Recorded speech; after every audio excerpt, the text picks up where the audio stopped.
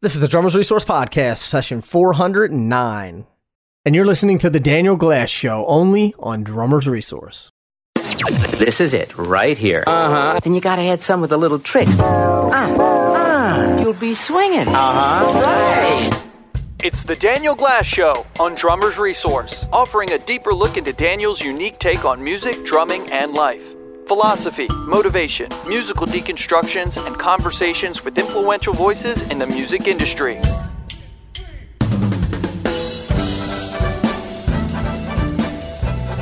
Hey everybody, Daniel Glass here. I want to welcome you back to another episode of The Daniel Glass Show, only on Drummers Resource. And today I have to say I'm very excited about the content of the podcast. For those of you who are regular listeners, the last couple of episodes, we focused on John Bonham, did a real deep dive into the world of John Bonham, understanding his psychology, where he came from, and what influenced him. And then the second episode, we really broke down a lot of actual Bonham grooves and talked about those in detail. And one of the things that we really focused on was Bonham's influences.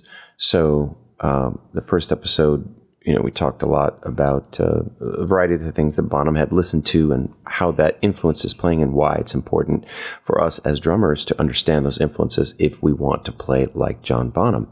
And one of those influences, no surprise, is the great Gene Krupa. Bonham's setup in many ways mimics Gene Krupa's setup.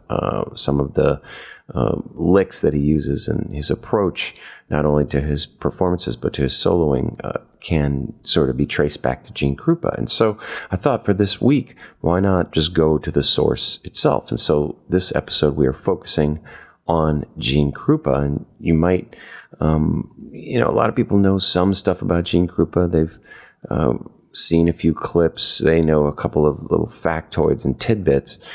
Today we're going to talk to somebody who has spent really most of his life being absorbed in, obsessed with, and a student of Gene Krupa. And not only that, but he has really become a student of Gene Krupa's gear, the famous Slingerland Radio King drum sets. And in so many ways, Krupa was so influential, and we're going to sort of focus on a few of those today in our conversation with a gentleman named Brooks Tegler. Brooks is maybe not that well known in the mainstream drumming community, but in the sort of the world of the vintage drum fan, he's really known as just a big collector of Slingerland Radio King drum sets. You'll hear just how many kits and snare drums he has. It's overwhelming. Also, as a player, he plays in that traditional 1930s style, plays jazz type gigs around the DC area where he lives. And he's also a writer and has a book forthcoming about his lifelong obsession with Gene Krupa, and really with a particular focus, again, on the gear that Krupa used. And I'm excited for the release of this book because I think it's going to be probably the most in-depth work put out about Krupa, and particularly, again, focusing on those Slingerland Radio Kings. So if you're into vintage stuff, this is going to be a really fantastic new addition to the canon of literature, you could say, focusing on our evolution, which, as you know, is a big part of what I'm about as a drummer. So without further ado, here is our conversation with Brooks Tegler.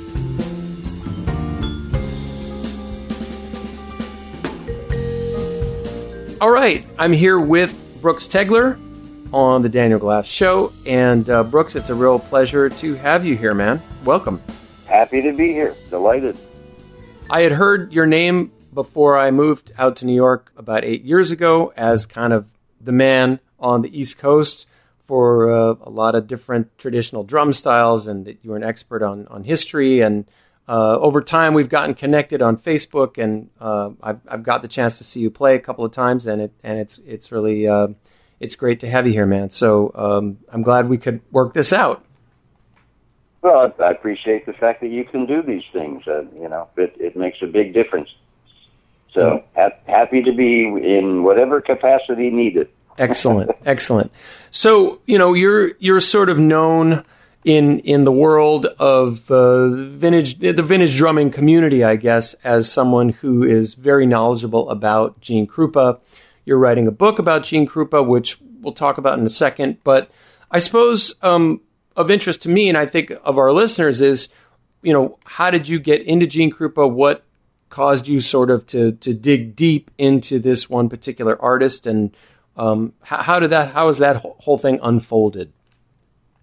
Initially, that blame lays squarely at the feet of my late father, also a drummer, also very much devoted to Gene. And basically, I just sort of picked up and ran with that for most of my life. He loved Gene. He went to see him many times. Each time he went to see him, he would get Gene to sign the same autograph book each time. And this was an autograph book that included Dave Tuff, a million people you only heard about. Then Gene would always get a kick out of it, apparently. When Dad would go see him, one time Dad went to see him, Gene signed the autograph book backstage and got involved in a conversation with somebody else with the book under his arm and walked away with her father standing there going, and literally drove away and then turned around and drove back and handed him his autograph book back. Wow. That same autograph book went with me, my older brother, my father, and my grandfather when I got to see Gene in person for the one and only time. And that was in Baltimore. And when was... a place called the Mardi Gras Club. I'm guessing now because it would be late 60s. And of course I was too young and stupid to actually realize the magnitude of what I was involved in.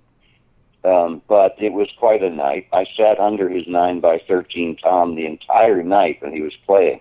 Wow. And I can still remember the feeling of him actually once in a while looking down and giving me a huge smile, while he was playing. And he actually announced that night that it was so great to see 3 generations of the same family coming to hear him play. So my fate was pretty much sealed at that point. Yeah, so he was familiar with your dad because your dad had seen him on so many occasions. He was he knew your dad. Absolutely, not to the point where they could hang out and have a beer together, but he certainly Gene was remarkable with that kind of recall. He could remember people. Yeah, and he could especially remember people who were not just sort of slathering idiots when they came to see him, but people who could actually really relate to him and basically explain clearly to him why they were so devoted to it. Yeah. He deeply appreciated that kind of recognition. So and we know that there are millions of people to this day who can attest to that. Absolutely. Absolutely. Yeah. I mean, I think certainly, you would agree with this, that Gene's effect on people when he played was something that was beyond a drummer communicating with other drummers. He somehow had this ability to mesmerize generations and the entire audience, whether the person played music or not. Absolutely, without question, because he spoke the language, something that I've always considered critically important, carried over like so many of the things that I find important about Gene and carrying over into my approach to playing. He played the song. He was involved in the conversation at the time. Rarely, there were occasions when Gene would have a pretty impressively long solo, a concert in Germany where I guess he was just feeling really good that night and just absolutely roared for a time that even surprised me as far as how long it was. Mm. For the most part, he was an equal participant to anybody on that bandstand and participated in the conversation as it went. Sometimes he'd inject a different idea, sometimes not. Even when he was a band leader, he's still able to converse with everybody on the bandstand. musically. Yeah. That always impressed. Great. So there you are. You're a young, impressionable drummer. You're obviously hearing Gene Krupa's music in the household. And, how does that, how did you get into, because the topic of your book relates to Gene's relationship with Slingerland and the gear that he used over the years. Am I correct in that? For the most part, certainly. It is a book somewhat about the man himself. But yes, the primary thrust of the entire book is about his equipment history beginning to end. Fantastic. And it's really it's a window into my personality. I'm also a World War II historian.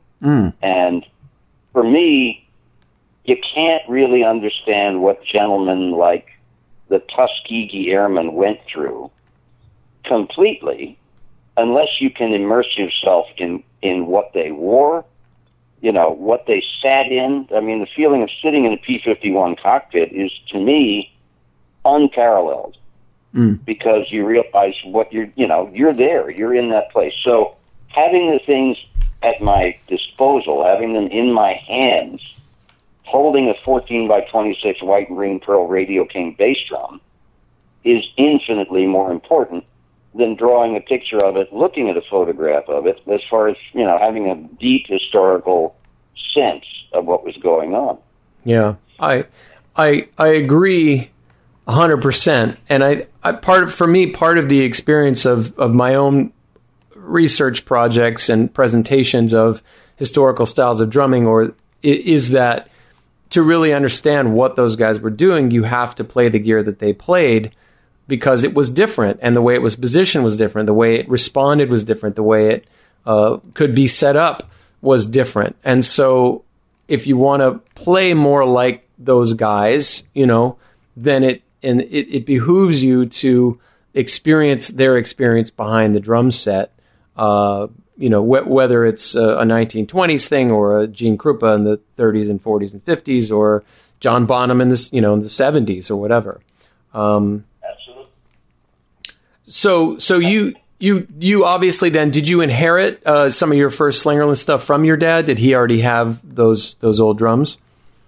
Well, the funny thing about that is Dad's connection to Gene sort of evolved in the same way his connection to jazz in general evolved. And Dad's early drum sets were, I think his very first real drum set was a Blue Sparkle Ludwig set. Then he used a few Slingerland sets after that. But then he went back to Ludwig, and his whole focus, of course, shifted more to Buddy than Gene.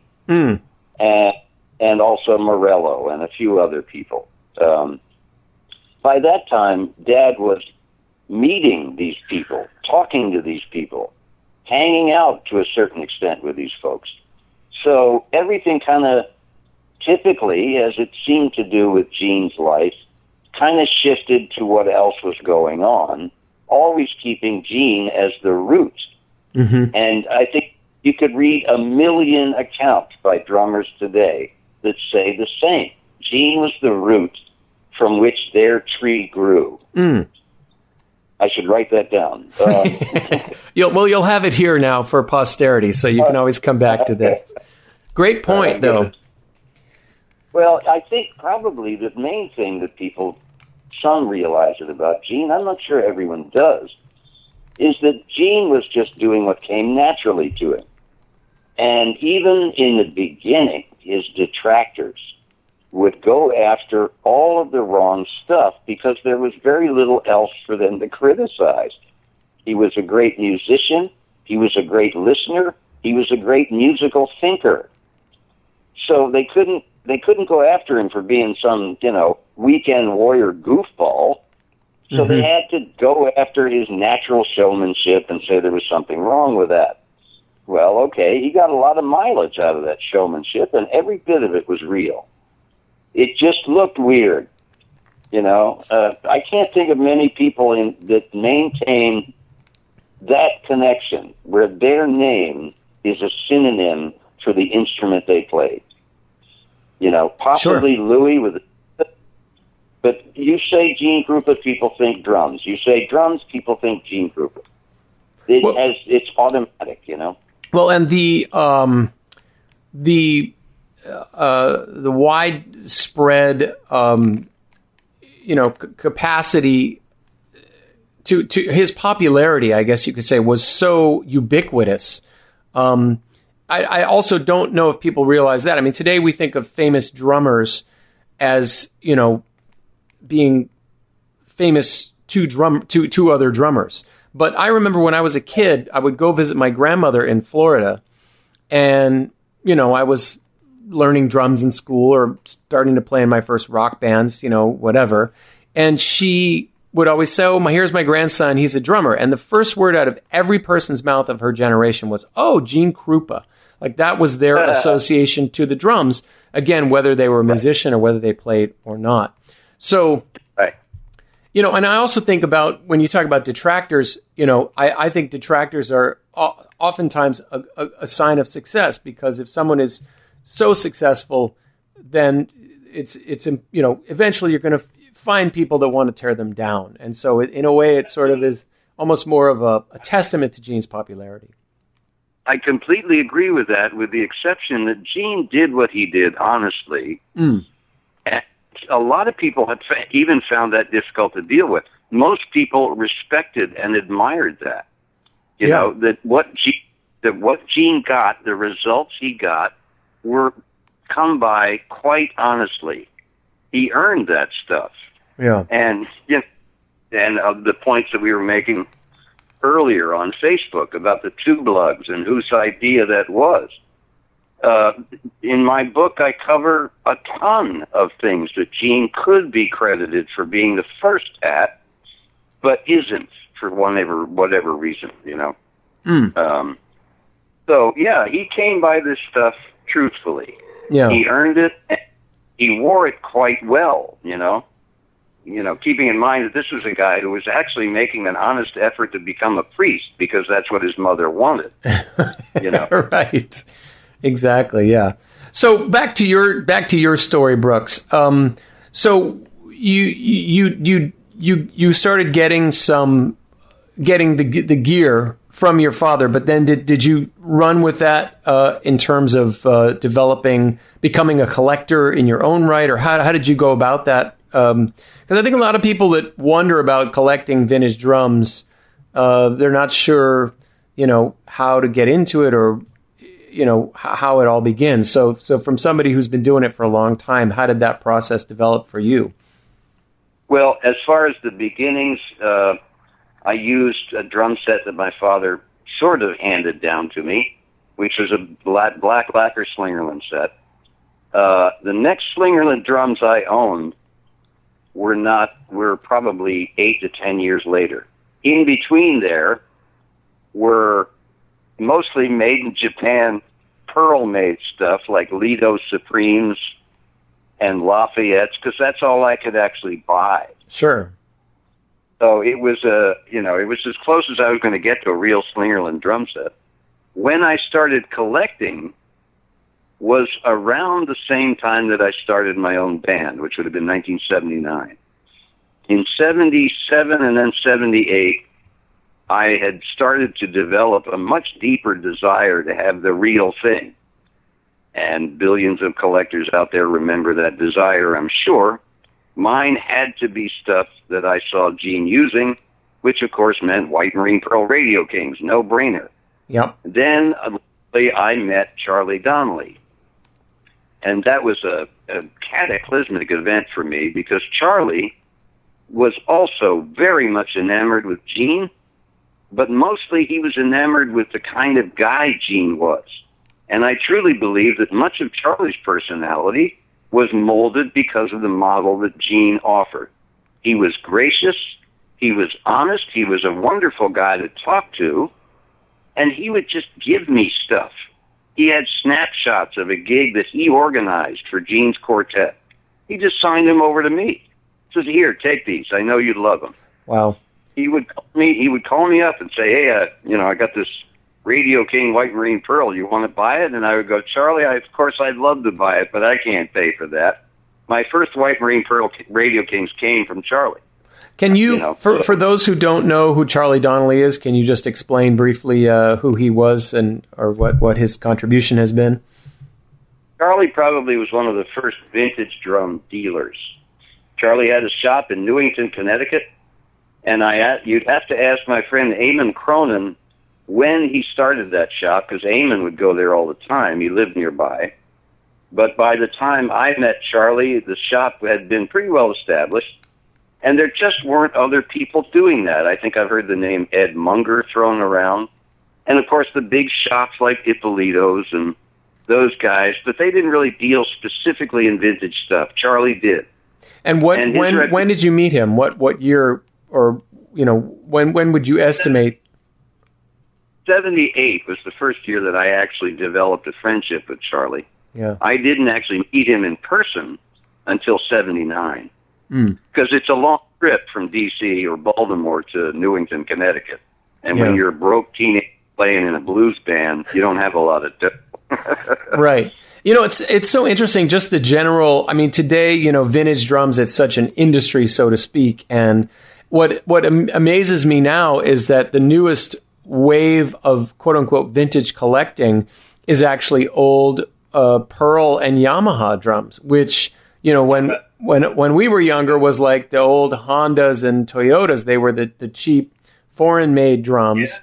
But it's, if you think about the great heyday of drums. I remember in the late 70s when I was first buying my first drum sets, you could buy an old Ludwig or an old, Slingerland or an old Gretsch. Those were just junk to most people. Today, like an old Gretsch round badge from the 50s would go for, $5,000, and you could buy those all day for $100. So it's interesting in your discussion of Charlie, just how there really, some people had a real eye that this stuff was going to start to have value rather than just be something that was in somebody's basement that they were trying to get rid of, old stuff. Yeah, I know. I think Charlie was wise enough to see that what was happening with Fender guitars and the Japanese and the Belgians could certainly happen with drums, but to think that it was ever going to get to that level, I think even Charlie knew that was not possible. He just loved old stuff. Yeah. And it has to be said, some of that influence came from a guy that, rumor has it, Charlie worked for when he was much younger, a guy named Bill Mather. Uh-huh. And Bill was intimately related to Gene in the sense that anything Gene did with his drums, Mather was involved early on. Mather was a character. He was British, but he had a shop here in New York that ultimately, I think, came to be Frank's. Huh. And he would, he would wheel and deal like nobody's business. I've heard the great, wonderful anecdote about Mather having a deal with Zildjian because he wanted to provide his buddies from England who played the cruise ships with better cymbals than they could get over there because they couldn't get Zildjians. Wow. So Mather would sneak up to Quincy, Massachusetts, and grab a bunch of cymbals that were unmarked and that had been left for him, take those back down, go through the manifests of all the cruise ships, and match up cymbals with what his buddies wanted. So he was always working deals like that. Fascinating. So you can almost trace this progression of vintage, quote-unquote, vintage collecting or trading almost to a ground zero kind of a situation with Bill Mather. I believe so. I definitely believe, like so many other things, Mather was ground zero for a lot of that. Yeah. And as you say, a lot of that stuff was garbage to most people. Yeah. And one of the reasons that when I moved into my house in 92, I moved in with 85 snare drums and 65 sets, all Slingerland. Wow. Was because I was collecting in that same period. Yeah. Where somebody goes, want this old drum, give me $10. So, yeah. We lived through probably the best period already. Yeah. I was not such a collector at that time, but I did start collecting in the early 90s, and even then there were a lot of great deals to be found.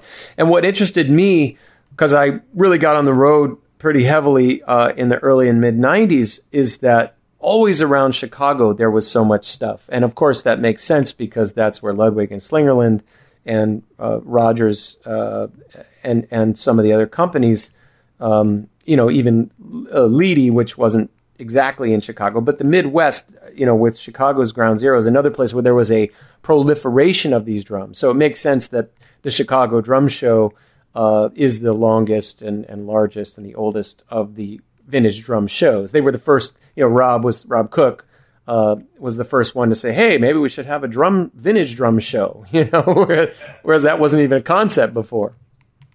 Right, absolutely. I mean, that was something that guitar players had been doing for a while.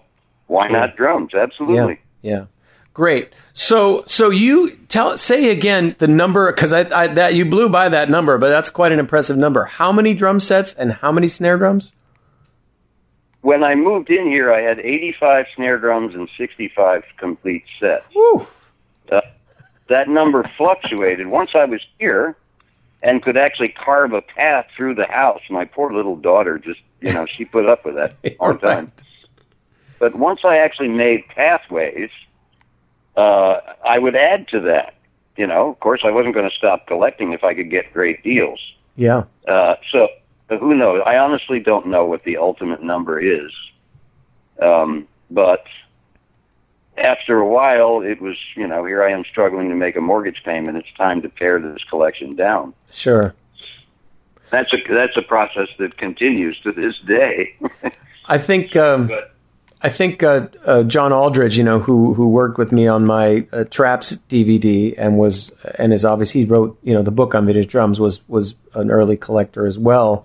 He told me a story about, and I don't know if you've heard this story from him. He had at one time, I think, around 200 Radio King snare drums, and he finally sold them all except for the one that he considers to be the perfect Radio King snare. So, there you go.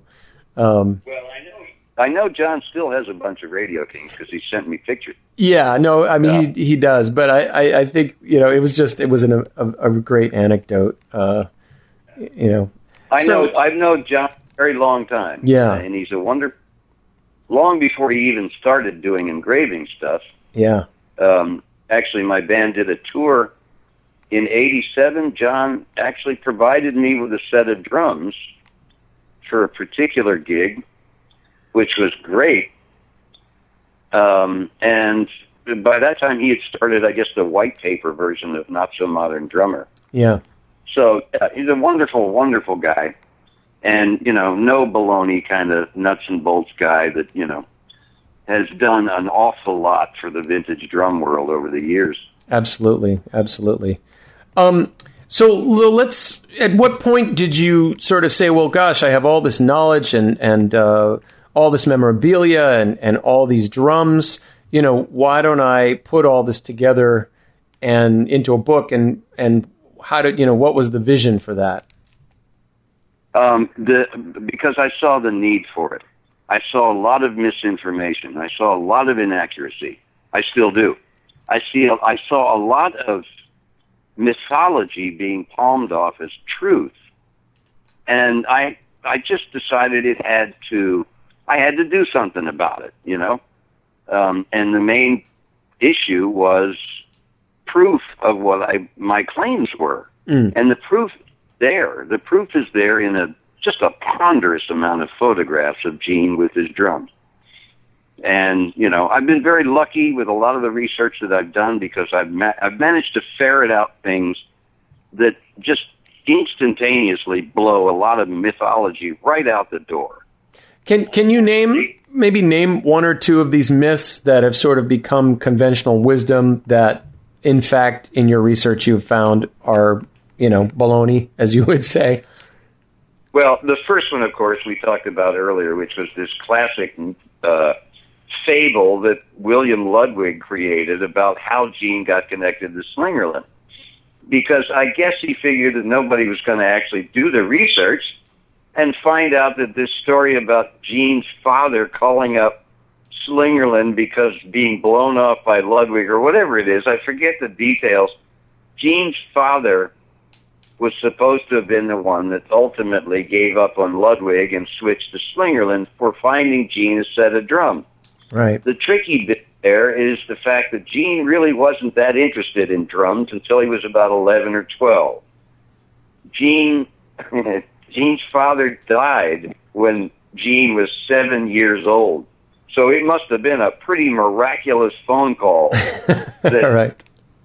I mean, wow, when you get a call from a dead guy asking to set up a set of drums for your kid, I mean, it doesn't take a Rhodes Scholar to figure out that the whole thing is baloney. Right. Well, and I think just to add a little more perspective, maybe for those that aren't that familiar with this time period, that, when Gene emerged essentially with Benny Goodman as became the most popular drummer in the world, established a new position for drummers, then with him came Slingerland, establishing dominance as the most popular and sort of desirable drum company. Maybe somewhat similar to what happened 30 years later with what Ringo did for Ludwig. Absolutely. Yeah, there definitely are corollaries there, but I am not of the opinion that they happened because of Benny's fame, because Benny, of course, was not famous when that started. Gene started Benny at the end of 1934. I believe it was actually the wisdom and the business acumen of Heenan Slingerland that approached Gene, just like Avidus Zildjian, because they pronounce it Avidus, don't you know, not Avidus. Right. It was those guys, the business guys, that said, there's something about this kid we might want to lock onto because he might be able to make us a bunch of dough. In both instances, it was absolutely correct. So, sure, he was playing Slingerland drums. Who knows what his first drum set is? Gene himself doesn't really remember that clearly. And he actually... He misquotes himself more than once. Was it $18? Was it $16? I believe that his connection with Slingerland came actually shortly before he joined Benny. Interesting. Well, I think it might be safe to say that certainly, Krupa was a big part of the reason that Benny Goodman became seen as the first king of swing, really, because he undoubtedly. Yeah, and certainly the connection with Slingerland, goes hand in hand with all of that. But that's a really interesting point that you make, for sure, that he already showed so much promise that these companies were interested in him before the Goodman connection. Well, you think about who Gene was rubbing elbows with even then. I mean, he's playing in a pit orchestra with famous composers. In the pit orchestra with him are Miller and Dorsey and Red Nichols and all of these folks who were by that time in New York pretty well-known, pretty highly respected musicians. Yeah. And there's Gene. So, he was up there with the A-team right off the bat, at least the white A-team. But he also loved to hang with players. He didn't give a damn whether they were orange or purple because his love was music. So I believe these businessmen saw that and made wise, good use of it. And became, of course, good friends, too. Sure. Then I also think that, yes, Gene made those companies a great deal of money, but like everything else, you knew that was eventually going to have to evolve into something else. So, I think another interesting story about Slingerland, and maybe you can confirm whether this is true or not, but this is something I've heard and read about, is that Buddy Rich, who was a few years behind Gene in his career development, he was a few years younger, played, like so many others, went to Slingerland, played Slingerland because of Gene or because of the popularity of the brand. And then when he became famous in his own right, he left Slingerland because he realized they were not ever going to put him on the cover the way that, because Gene was always on the cover of the catalog. I mean, it's amazing. For 30 straight years, he was always on the cover, even if there were other things on the cover, at least the ones I've seen. Yeah, that's quite true. He was on the what I call the 36-37 catalog because it actually didn't come out until the very end of 36. He was on that one, and every one, all the way up until his first retirement in '67. And the interesting thing is I also came to realize that the cover photo on that last catalog is 10 years older than the catalog. Right. When you think about what Gene looked like by 1967, yeah, somebody decided to put an earlier photograph of him on there. Well, that's old news in the game of promotion and entertainment world, you know. Really. Some of us can't pull that off, but yeah. You're right, exactly. Interesting. I'd love to be using 10-year-old PR pictures for myself, boy, but you can't get away with that. Right. Well, you know, I think it's just so fascinating. One of the points I always try to make about Gene is that he really was the most popular drummer in the world from the mid-'30s until Ringo, really. I mean, other drummers certainly had more technical ability, and the times moved forward and new styles came on the scene, but you just, in terms of the most recognizable and popular drummer, it continued to be Krupa. Again, maybe you have other information, but to me, it from the catalog presentations and everything else, it really was not until Ringo that the baton sort of passed as far as, you know, who people would say is the world's greatest drummer. Well, it's an interesting point. To be honest, I've never really thought of it in those terms. Mm-hmm. I do think that there's certainly a lot of credence to that idea, simply because Ringo was all of a sudden thrust into a group that became just unbelievably popular. But I don't know that Ringo was necessarily popular because of the way he played. He was popular because he was a Beatle.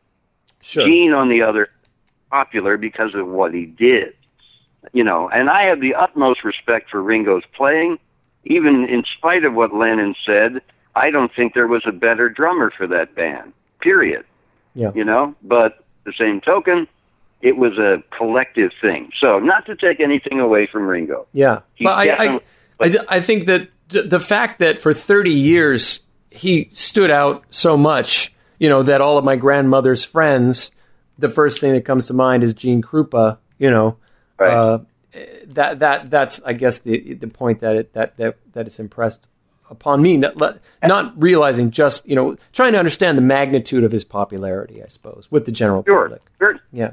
He was a household name. Yeah. Worldwide, too. Really My was. dear friend Jerry Brennan, who lives over in the UK, Mm-hmm. tells story after story about people who come into what he refers to as his lounge. We would call it the living room or the office, and sees this just monumental Krupa collection displayed. Unbelievable stuff. And the first thing they do is, yes, Gene Krupa. They all knew him. They knew it. So, yeah, I mean, just international reputation. Yeah. So I couldn't agree more. I mean, he put drums on the map and, you know, became, as I say, he became synonymous with the instrument he played. Yeah, absolutely. So let's talk about the book itself. How is it organized? You've shared a little bit about it. Tell us some more about what it's not done yet, right? You said it's going to be out next year. I'm still writing. I'm still finding stuff out almost on a weekly basis. So no, it's not done yet. Plus, I've got all the horrific stuff to do about chasing down photo copyrights and all of that junk. Do you have a title, a working title? Yeah, it's just called GK. Cool, simple. And that's the other icon that is basically owned by Gene. Yeah. Interestingly enough, done with a collaboration with Bill Mather. That very first shield that had GK in it was actually physically painted by Bill Mather on Gene's bass drum head. So just for clarification purposes, Gene really was the first drummer to use the initials and the shield, which is so iconic. Drummers still use it today all the time. I have seen nothing in my research has indicated anything to the contrary. Wow, amazing. That's plenty of artwork, plenty of front bass drum head artwork, but nothing like that shield. Sure. And the discussion that went on between Gene and Mather, and this is all based on Russ Connor's very accurate writing, because he was there, was that there were a couple of different options floated. Gene turned them down because they didn't seem right. The idea of putting his initials on the front head and having them bigger than the band leader's initials, that Gene didn't like that. He was very uncomfortable with that. What they ultimately came up with was what you see on the first Goodman drum set, one of which, of course, still exists today, or at least the bass drum. What is it that you see? Do you also see Benny Goodman's initials on that, or Krupa's? You certainly do. You see GK in the shield of a certain lead size, and then you see a BG that is 3 times bigger. That had to be the way it had to go, because Gene didn't feel right about, overshadowing the guy who was the band leader. Yeah, understandably so. And on the small, sorry, the same, but you trio and quartet painted on there. But pretty much the same basic motif. Yeah, small shield, big. And of course, that became the standard for all the big bands of that period. You'd have whatever variations there were. You usually would have the drummer's initials and then maybe the name of the band or the band leader's initials or whatever. Well, if you notice the comparisons between Gene and Buddy, when Buddy started with Shaw, then it was going to be a white, green, pearl Radio King set, same sizes except only one floor tom, and the front head was going to look the same. Going to have BR and AS. He carried that tradition on with, of course, Dorsey. Added the second floor tom. Everything else was virtually identical to the way Gene did it, all the way down to the custom-made box throne. Yeah, I believe that was actually more Dorsey's pressure than Buddy's preference. But, again, that's just an opinion. That's all. And one question about those box thrones, because I've seen those certainly with in a photo of Buddy with Tommy Dorsey.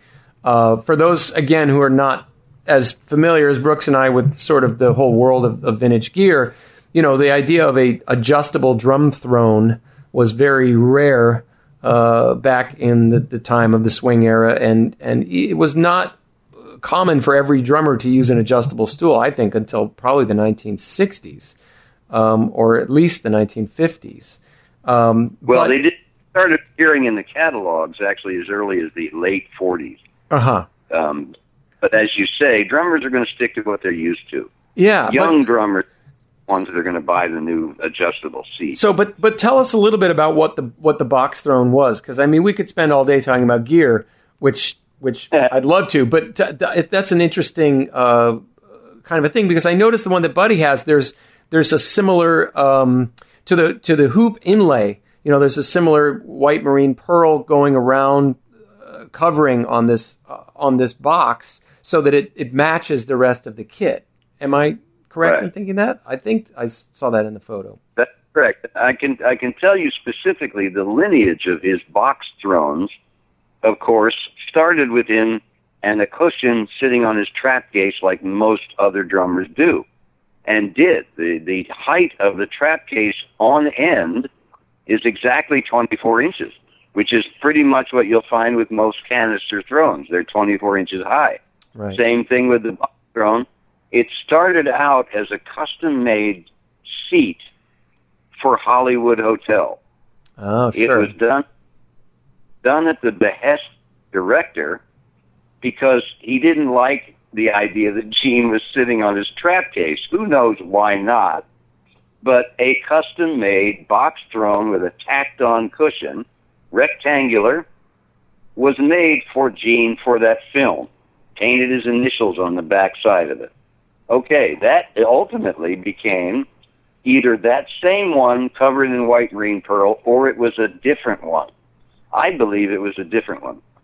And the cushion and the tack job got much cleaner and much nicer, and that became the iconic drum throne for Gene until he stopped using it in 1946. At that point, he went to the white green pearl covered canister throne, which I believe was a direct result of that box throne. So, was the box canister thrones, again, for those who don't know, are sort of barrel shaped, and often they were sort of dual purpose. The idea was you could put your hardware you could open the top of the canister throne or separate it in the middle and put the hardware in and use it also as a carrying case. Were the box thrones designed like that, or was it just the same shape as the trap case, and so that's why they went with that? What do you think on that? I believe it was only because of the shape. Mm-hmm. If you look at a pic of the Carnegie Hall concert, so 1937, you will see, this is post-Hollywood Hotel, you will see two sets of drums, the full band set in the back, and the small group set out front. On those two sets, you will see that he's still using the trap case with a cushion on the small group set. What you will also see is the black box throne, and right next to it being used as a table was the trap case for that set. So, and that was because they were not closed off on the bottom. Even the later Slingerland canister thrones were open on the bottom. Interesting. And the reason for that was because it would be more stable than having a flat plate that you may be putting on a non-flat surface, and then it's just going to wobble all over the place. Right. So, but Gene's box thrones were open on the bottom and were not used for anything other than for him to sit on. Now, let me ask... Sorry, go ahead. Finish up on... Buddy's thrones were a little bit different. His first white, green, pearl throne, however, Buddy continued to use a box throne even after Gene had stopped. And there are shots of Buddy in the late 40s, but he's not using the same one. I can probably guess that one did function as a trap case, just by the way it's built. There was said to be a box throne that was alleged to belong to Gene. It didn't. It wasn't one of Gene's. I believe it was actually one of Buddy's. Unfortunately, it was sold as one of Gene's, and who knows what that sucker paid for it, but it weren't what it was supposed to be. Right. But I think that it did function as a trap case. Let me ask you this, and one more question about the box thrones. Were those ever sold commercially? Because I don't recall seeing them in catalogs, but that doesn't mean that they weren't there. No, they were never cataloged. They were never listed, and I don't think you'd find any other drummer other than Buddy using one. So interesting to me, because you would think with both Gene and Buddy using them, and the combined popularity of the two, that they would want to turn that into something they could sell, unless they were too expensive to manufacture, but that they were missing out on a sale where most drummers then just sat on their drum trap case. It's a fascinating I think that's exactly it. It was a matter of economics and convenience. Yeah. If sitting on the trap case or on a chair works okay, why fix it, Right. And people just maybe weren't even thinking of the fact that, hey, we could create a whole industry or a whole new income stream out of creating something specifically for drummers to sit on that would be adjustable.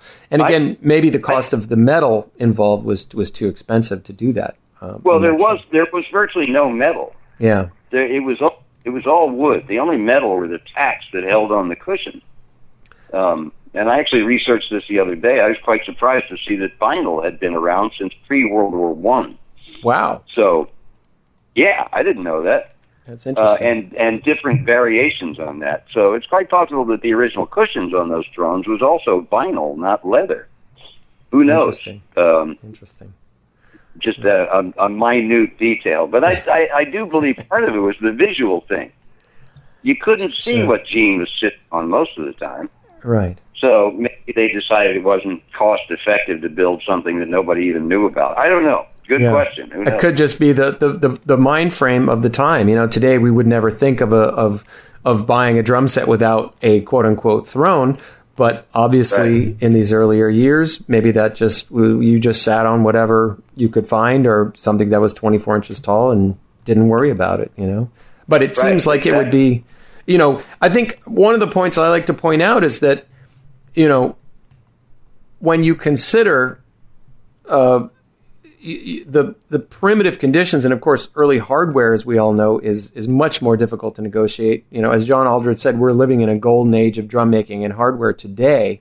It always impresses me more greatly as far as how good these early drummers were, because of what they were able to do on gear that's much more difficult to negotiate. And I always use the analogy of a vintage car. You know, when you drive an older car, you don't have air conditioning, you don't have cruise control, you don't have power steering, it's harder to turn the wheel and navigate the thing. So it's, you know, you wouldn't be able to do the same kinds of things in an older car that you could do in a newer car. But at the same time, there's a certain cool factor to it, and there's a certain cachet you have, and a certain sound and style, obviously, that you get when you play the vintage gear. And obviously that still has appeal for people today, and there's still a market for it. But I'm always impressed at how adept these guys were on these drums that are so difficult to play, and that it's difficult for us to compare, you know, older drummers and newer drummers simply because, you know, what the guys were exposed to at the time, what they were looking at for their own influences, and the gear they were playing on was just a totally different animal. Well, I don't know that I would not say personally that they were so difficult to play. I mean, they had no frame of reference other than what was there. True. And I believe that many of the innovations, and this includes the things that Gene contributed to, many of those innovations were because of things that they saw room for improvement. Sure. The separate tension tube lug drums, of course, Gene's idea being one of them. I also think that a lot of guys prefer to stick to what they're used to. All I actually use, other than a early 70s Slingerland set, is all stuff that was built in the 30s and 40s. And I don't find it hard to play at all, you know. But that's just because that's where I'm based, is in that, you know, that mindset. So sure. I think they just, you know, they didn't even think about whether it was hard to play. Obviously, if they had T-rods on the top of the floor tom and they kept clipping their drumstick on them, you know, obviously they had to do something about that. And somebody probably said, why don't you either turn it upside down or put regular tension rods on it? So, you know, sure, I think there were improvements like that, but yeah, they played what they knew. Yeah. Great points all around. So obviously, just from our conversation today, I'm sure that our listeners can see the depth to which your knowledge of the technical the gear, insanity, the insanity indeed, and a good kind of insanity if you ask me. But the depth to which it goes, which is fantastic, because I'm really excited for the book to come out, and you know, I think I love the idea of clarifying things that often just get passed down as conventional wisdom that are incorrect or not well researched, and sort of clarifying all of that. So I'm really looking forward to the book for, you know, for all of us, because I think those of us that are interested in history and evolution of the drums, it's about that, really trying to get to the heart of things and you know, understand why. And we'll never get there, you know, but we can continue to. We'll never totally get there in any case, but we could certainly we can certainly get a lot closer. Yeah, absolutely. And you had asked me about how I formatted the book. I tried to make it as simple as possible, because it really, my girlfriend Elizabeth refers to it as a very dense book. I'm not sure whether that's just sort of a left-handed slam at me, but the book is a lot of history in the beginning, which the beginning being about 10 pages, and then the rest of the book is broken down to individual parts of the set, starting with snare drums. So there's a whole section on snare drums, whole section on mounted toms, floor toms, bass drum, and a lot of other peripheral stuff, like the evolution of the front bass drum heads that Gene used, the cymbals. And then the book pretty much ends up with a with a whole section that's just called "Where Is It Now," and that's just a coverage of the known Krupa stuff that still is out there. So, Fantastic. you know, Wow. it's kind of, you know, yeah, it gets pretty dense. That's great, though, because I think, you know, I do think for so many other heroes in other, you know, either other instrumentalists or other folks who had a similar impact as Gene, there has been a lot more serious research done about them, and I'm really happy that there is something that will be more definitive coming, you know, in particular, you know, just in looking at the whole perspective, so that there aren't so many sort of wives' tales floating around, as it were. Well, all I need to do now is find somebody who's willing to publish it. Well, yeah. Welcome to it's to kind book. of a hit market, you know. It's like when people, you know, spend years and they get a record deal. It's like, you got a record deal, and now it's like, now the real work begins. And I can tell you, it's it's a long haul. But I will definitely do everything in my capacity to get the word out about it, and you know, shout it from the rooftops, because I think it's a great thing. And just a couple other things, Brooks. I think I want to make sure that people know that you are, I mean, you've mentioned it for sure, but that you're a working drummer. And that also you have a presence, particularly on Facebook, where people can learn more about this stuff. They can ask you questions. So maybe you could share some of the Facebook groups that you're involved with.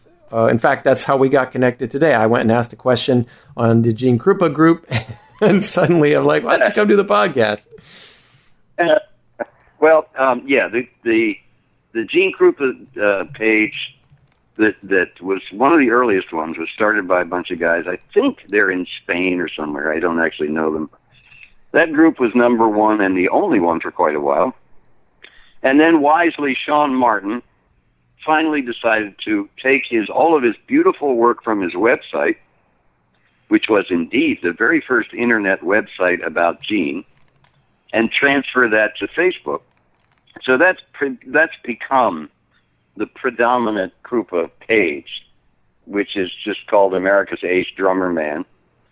And, you know, so that seems to be where most of the traffic goes. Lawrence Schoenberg set up a page about Dave Tuff, which is great. You know, it's nice that a tenor player would set up a page about a drummer, but okay. Yeah, well, Lauren's a special case for sure. I mean, he knows his drummers. That's one way to put it, Daniel. Yes. Yeah. And of course, several Slingerland pages. The predominant one being Slingerland Sets and Snares page, that was started by a great guy named John Vanover. And of course, Mark Cooper's marvelous page about Slingerland drums.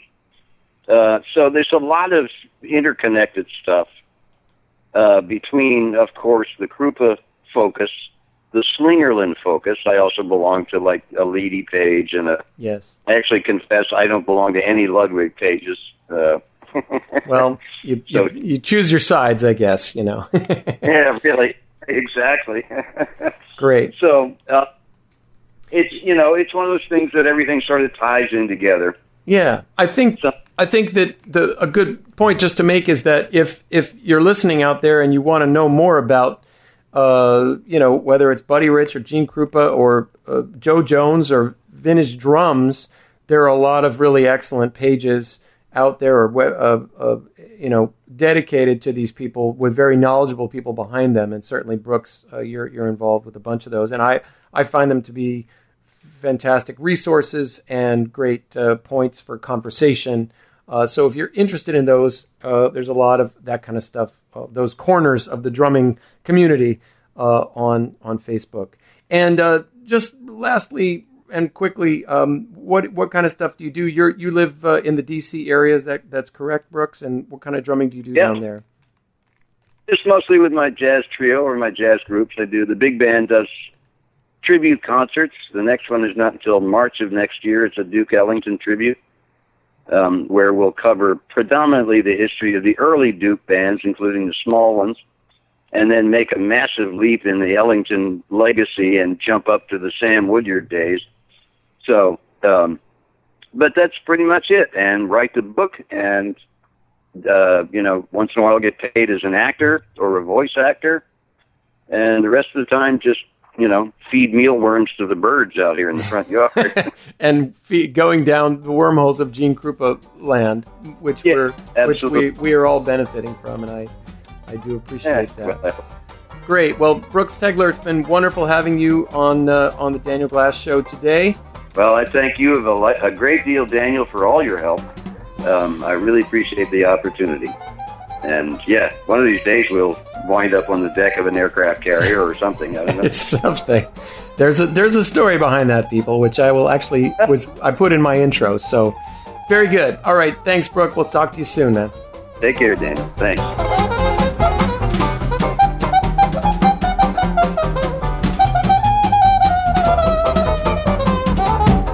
All right, so there you have it. Really interesting conversation. Was happy to have Brooks on the program with me. Again, I got a lot of really positive feedback from the last couple of John Bonham episodes. So if you have a comment or some feedback on whatever you're hearing, please do not hesitate to reach out and share it with me, be it positive or negative. You could do so via my Daniel Glass Drummer Author Educator Facebook page, or my website, danielglass.com, or through Drummer's Resource. And I'd love to hear from you guys. I would love more comments and suggestions about what you'd like to hear on this program in the future. And so, without further ado, I wish you a fond adieu, and thanks again for listening to another episode of The Daniel Glass Show right here on Drummer's Resource.